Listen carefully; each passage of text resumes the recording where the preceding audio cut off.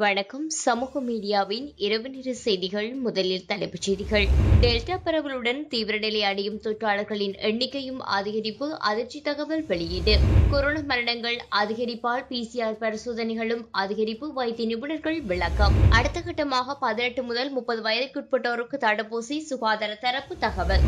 தடுப்பூசி தேர்வில் எந்த பயனும் இல்லை, சுகாதார சேவைகள் பணிப்பாளர் தெரிவிப்பு. தடுப்பூசியின் 3வது டோஸை பெற்றுக் கொள்ள தயாராக இருங்கள், ராணுவ தளபதி தெரிவிப்பு. பிப்ரவரி வரை குறைந்த விலையில் எரிபொருள் விநியோகம், நுகர்வோரை பாதுகாக்கும் அமைச்சர் ஃபெசிலிடம் கோரிக்கை. எரிபொருள் இருப்பு குறித்து சர்ச்சை கருத்து, கைதான ஆனந்த பாலித பிணையில் விடுவிப்பு. ஊரடங்கு உத்தரவு வேளையில் யாழ் நகரில் நடமாடியோருக்கு துரித ஆன்டிஜென் பரிசோதனை.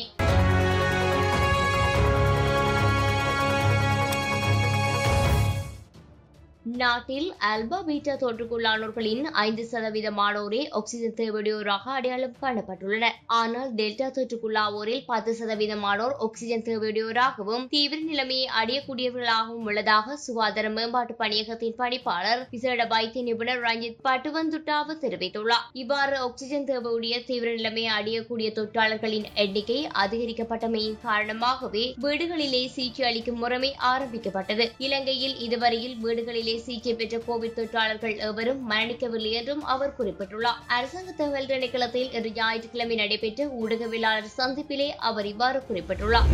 நாட்டில் தற்போது கொரோனா மரணங்கள் சடுதியாக அதிகரித்துள்ளமையினால் எழுமாறாக முன்னெடுக்கப்படும் PCR பரிசோதனைகளின் அளவை அதிகரிக்க தீர்மானித்துள்ளதாக தொற்றுநோயர் பிரிவின் பதில் பணிப்பாளர் விசேட வைத்திய நிபுணர் சமித கிடிகே தெரிவித்துள்ளார். கொரோனா வைரஸ் தொற்றுக்குள்ளான அறிகுறிகள் காணப்படுபவர்களுக்கு தொற்றை உறுதி செய்வதற்கு ஆன்டிஜென் பரிசோதனை முன்னெடுப்பது மாத்திரமே போதுமானது என்று விசேட வைத்திய நிபுணர்களால் உறுதிப்படுத்தப்பட்டுள்ளது. எனவேதான் முன்னரை விட தற்போது முன்னெடுக்கப்படும் PCR பரிசோதனைகளின் அளவு குறைவடைந்துள்ளது என்றும் விளக்கம் அளித்துள்ளார். அரசாங்க தகவல் திணைக்களத்தில் இன்று ஞாயிற்றுக்கிழமை நடைபெற்ற ஊடகவியலாளர் சந்திப்பிலே அவர் இவ்வாறு தெரிவித்துள்ளார்.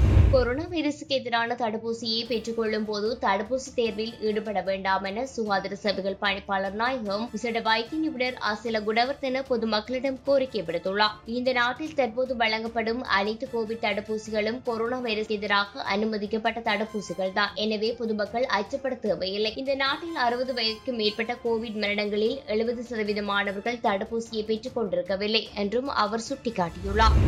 நாட்டில் அடுத்த கட்டமாக 18 முதல் 30 வயதுக்குட்பட்டோருக்கு கொரோனா தடுப்பூசி வழங்கப்பட உள்ளது என தொற்றுநோயர் பிரிவின் பதில் பணிப்பாளர் விசேட வைத்திய நிபுணர் சமித கிடிகே தெரிவித்துள்ளார். அரசாங்க தகவல் திணைக்களத்தில் இன்று ஞாயிற்றுக்கிழமை நடைபெற்ற ஊடகவியலாளர் சந்திப்பிலே அவர் இவ்வாறு குறிப்பிட்டுள்ளார். இலங்கையில் தடுப்பூசி வழங்கும் வேலை திட்டம் ஜனவரி மாதம் முதல் ஆரம்பிக்கப்பட்டது. இதன்போது சுகாதார தரப்பினருக்கு முன்னுரிமை அளிக்கப்பட்டது. இதனைத் தொடர்ந்து 30 வயதுக்கு மேற்பட்டோருக்கு தடுப்பூசி வழங்கும் பணிகள் ஆரம்பிக்கப்பட்டன. இதற்கமைய எதிர்வரும் செப்டம்பர் மாதத்திற்குள் 30 வயதுக்கு மேற்பட்ட சகலருக்கும் தடுப்பூசி வழங்கும் பணிகள் நிறைவு செய்யப்பட உள்ளன. இலங்கையில் இதுவரை 30 வயதுக்கு மேற்பட்டோரில் 48% ஆனோருக்கு 2 கட்டங்களாகவும் தடுப்பூசிகள் வழங்கப்பட்டுள்ளன. அடுத்த கட்டமாக 18 முதல் 30 வயதுக்குட்பட்டோருக்கு தடுப்பூசி வழங்கப்பட உள்ளது. இலங்கையில் இந்த வயதெல்லைக்கு உட்பட்ட சனத்தொகை 3.2 மில்லியன் ஆகும் என தெரிவித்துள்ளார். கொழும்பு சிறுவர் வைத்தியசாலையில் கொரோனா வைரஸ் தொற்றால் இதுவரை 12 சிறுவர்கள் உயிரிழந்தனர் என அதிர்ச்சி தகவல் வெளியாகியுள்ளது. இதேவேளை லேடி ரிச்வே வைத்தியசாலையில் 20 முதல் 30 வரையான சிறுவர்களுக்கு கொரோனா தொற்று உறுதி செய்யப்பட்டுள்ளதாக வைத்தியசாலையின் பணிப்பாளர் வைத்தியர் ஜி விஜயசூரிய தெரிவித்துள்ளார். கொரோனா தடுப்பூசியின் 3வது டோஸை பெற்றுக் கொள்ள தயாராக இருக்குமாறு நாட்டு மக்களுக்கு அறிவிக்கப்பட்டுள்ளது. மேலும் இது தொடர்பில் தேவையான நடவடிக்கை எடுக்குமாறு ஜனாதிபதியும் ஆலோசனை வழங்கியுள்ளார் என கோவிட் செயலணியின் பிரதானி ராணுவ தளபதி ஜெனரல் சவேந்திர சில்வா தெரிவித்துள்ளார். அத்தோடு 60 வயதுக்கு மேற்பட்டோரில் இதுவரை தடுப்பூசி பெறாதவர்கள் உடனடியாக கொரோனா தடுப்பூசியை பெற்றுக் கொள்ள வேண்டியது அவசியம். அவ்வாறானவர்கள் தொடர்பில் உடனடியாக அறிய தருமாறும் ராணுவ தளபதி பொதுமக்களை கேட்டுக் கொண்டுள்ளார். இவ்வாறானவர்களில் வீடுகளுக்கே சென்று தடுப்பூசிகளை ஏற்ற தயாராக இருப்பதாகவும் 60 வயதுக்கு மேற்பட்டோர் கொரோனா தடுப்பூசி பெற்றுக் கொள்ள வேண்டியதன் அவசியம் குறித்து ஜனாதிபதியால் சுட்டிக்காட்டப்பட்டுள்ளதாகவும் தெரிவித்துள்ளார். இந்த நிலையில் சகல சுகாதார பணியாளர்களுக்கும் முதலில் 3வது தடுப்பூசி வழங்குவதற்கு நடவடிக்கைகள் முன்னெடுக்கப்பட உள்ளன என சுகாதார பிரிவு அறிவித்துள்ளமை குறிப்பிடத்தக்கது. உலக சந்தையில் எரிபொருளின் விலை சடுதியாக குறைவடைந்துள்ள காரணத்தால் தேசிய மாவட்டத்தில் எரிபொருளின் விலையை குறைக்க எரிபொருள் விலையில் திருத்தம் செய்யப்பட வேண்டும். 2022 ஆண்டு பிப்ரவரி மாதம் வரி எரிபொருளின் விலையை குறைந்த அளவில் பேணுவதற்கான சாத்தியம் அதிகளவில் காணப்படுகின்றது என சுட்டிக்காட்டி நுகர்வோர் உரிமைகளை பாதுகாக்கும் தேசிய அமைப்பு நிதியமைச்சர் ஃபெசல் ராஜபக்ஷவிற்கு கடிதம் அனுப்பி வைத்துள்ளது. அந்த கடிதத்தில் மேலும் குறிப்பிடப்பட்டுள்ளதாவது: கடந்த மாதம் 11ஆம் தேதி தேசிய மட்டத்தில் எரிபொருளின் விலை அதிகரிக்கப்பட்ட போது உலக சந்தையில் எரிபொருள் தாங்கியின் விலை சுமார் $70.91 காணப்பட்டதுடன் கடந்த மாதம் 30ஆம் தேதி எரிபொருள் தாங்கியின் விலை $73.95 காணப்பட்டது. இதன் பின்னர் உலக சந்தையில் எரிபொருளின் விலை சடதியாக குறைவடைந்தது. இதற்கமைய ஆகஸ்ட் மாதம் 20ஆம் தேதி வரையிலான காலப்பகுதியில் உலக சந்தையில் எரிபொருள் தாங்கியொன்றின் விலை $64.14 காணப்பட்டது. தேசிய மட்டத்தில் எரிபொருளின் விலை திருத்தப்பட்டதை தொடர்ந்து உலக சந்தையில் எரிபொருளின் விலை குறைவடைந்த வரையிலான காலப்பகுதியில் எரிபொருளின் விலை $8.77 குறைவடைந்துள்ளது. இதனால் 12% லாபம் கிடைக்கப்பெற்றுள்ளதாகவும் அந்த கடிதத்தில் குறிப்பிடப்பட்டுள்ளது. குற்றப்புலனாய்வு திணைக்களத்தினரால் விசாரணைக்காக கைது செய்யப்பட்ட தொழிற்சங்க உறுப்பினர் ஆனந்த பாலித பிணையில் விடுவிக்கப்பட்டுள்ளார். இன்று கொழும்பு மேலதிக நீதவான் முன்னிலையில் ஆஜர்படுத்தப்பட்ட போது அவருக்கு இவ்வாறு பிணை உத்தரவு வழங்கப்பட்டுள்ளது. நாட்டில் எரிபொருள் கையிருப்பு தொடர்பில் சர்ச்சைக்குரிய கருத்தை தெரிவித்தமையால் ஆனந்த பாலித குற்றப்புலனாய்வு திணைக்கள அதிகாரிகளால் நேற்று கைது செய்யப்பட்டமை குறிப்பிடத்தக்கது.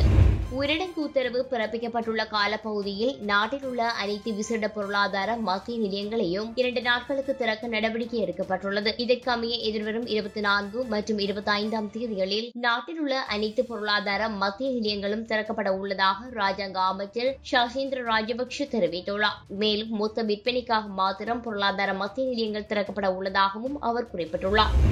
நாடு பூராகவும் தற்போதுள்ள கொரோனா வைரஸ் தொற்று நிலைமையை கட்டுப்படுத்தும் முகமாக ஊரடங்கு உத்தரவு அமல்படுத்தப்பட்டுள்ள நிலையில் யாழ் நகரில் நடமாடியோருக்கு யாழ்ப்பாணம் மாநகர சபை சுகாதார பிரிவினரால் ஆன்டிஜென் பரிசோதனை மேற்கொள்ளப்பட்டது. யாழ்ப்பாணம் பிரதேச செயலாளர், யாழ்ப்பாணம் மாநகர சபை சுகாதார பிரிவினர், போலீஸ் மற்றும் ராணுவத்தினர் இணைந்து நகர பகுதியில் பயணிப்போரை வழிமறித்து ஆன்டிஜென் பரிசோதனையை மேற்கொண்டமை குறிப்பிடத்தக்கது. மன்னார் மாவட்டத்தில் கொரோனா வைரஸ் தொற்றாளர்களின் எண்ணிக்கை நாளுக்கு நாள் அதிகரித்து செல்லுகின்ற நிலையில் மன்னார் திருக்கேதீஸ்வரம் சிவனருள் இல்லத்தை சேர்ந்த சிறுவர்கள் மற்றும் அங்கு பணியாற்றுபவர்கள் 26 பேர் உட்பட நேற்றைய தினம் 46 கொரோனா தொற்றாளர்கள் புதிதாக அடையாளம் காணப்பட்டுள்ளனர். மன்னார் மாவட்ட பிராந்திய சுகாதார சேவைகள் பணிப்பாளர் இன்று ஞாயிற்றுக்கிழமை காலை விடுத்துள்ள கொரோனா நிலவர அறிக்கையில் இவ்வாறு குறிப்பிடப்பட்டுள்ளது.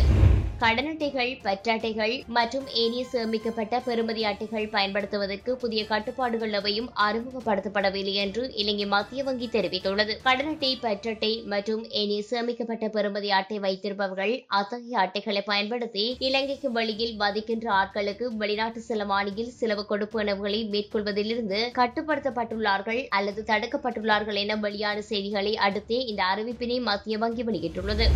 நாட்டின் நிலவும் சமையல் எரிவாயு பற்றாக்குறை நாளை முதல் நிவர்த்தி செய்யப்படும் என நுகர்வோர் பாதுகாப்பு ராஜாங்க அமைச்சர் லசந்த அழகியவண்ண தெரிவித்துள்ளார். நுகர்வோர் விவகார அதிகார சபையின் தலைவர் மற்றும் ராஜாங்க அமைச்சர் ஆகியோர் எரிவாயு விநியோக நிறுவனங்களின் தலைவர்களுடன் மேற்கொண்ட சந்திப்பின் பின்னரே இவ்வாறு தெரிவித்துள்ளார். லிட்ரோ கேஸ் நிறுவனம் தற்சமயம் பழைய விலையிலும், லேப்ஸ் கேஸ் நிறுவனம் அதன் புதிய விலைக்கும் எரிவாயுவை விற்பனை செய்வதாக அவர் தெரிவித்தார். உள்நாட்டு எரிவாயுவின் விலையை அதிகரிக்க இந்த மாதம் லேப்ஸ் கேஸ் நிறுவனத்திற்கு ஒப்புதல் அளிக்கப்பட்டது.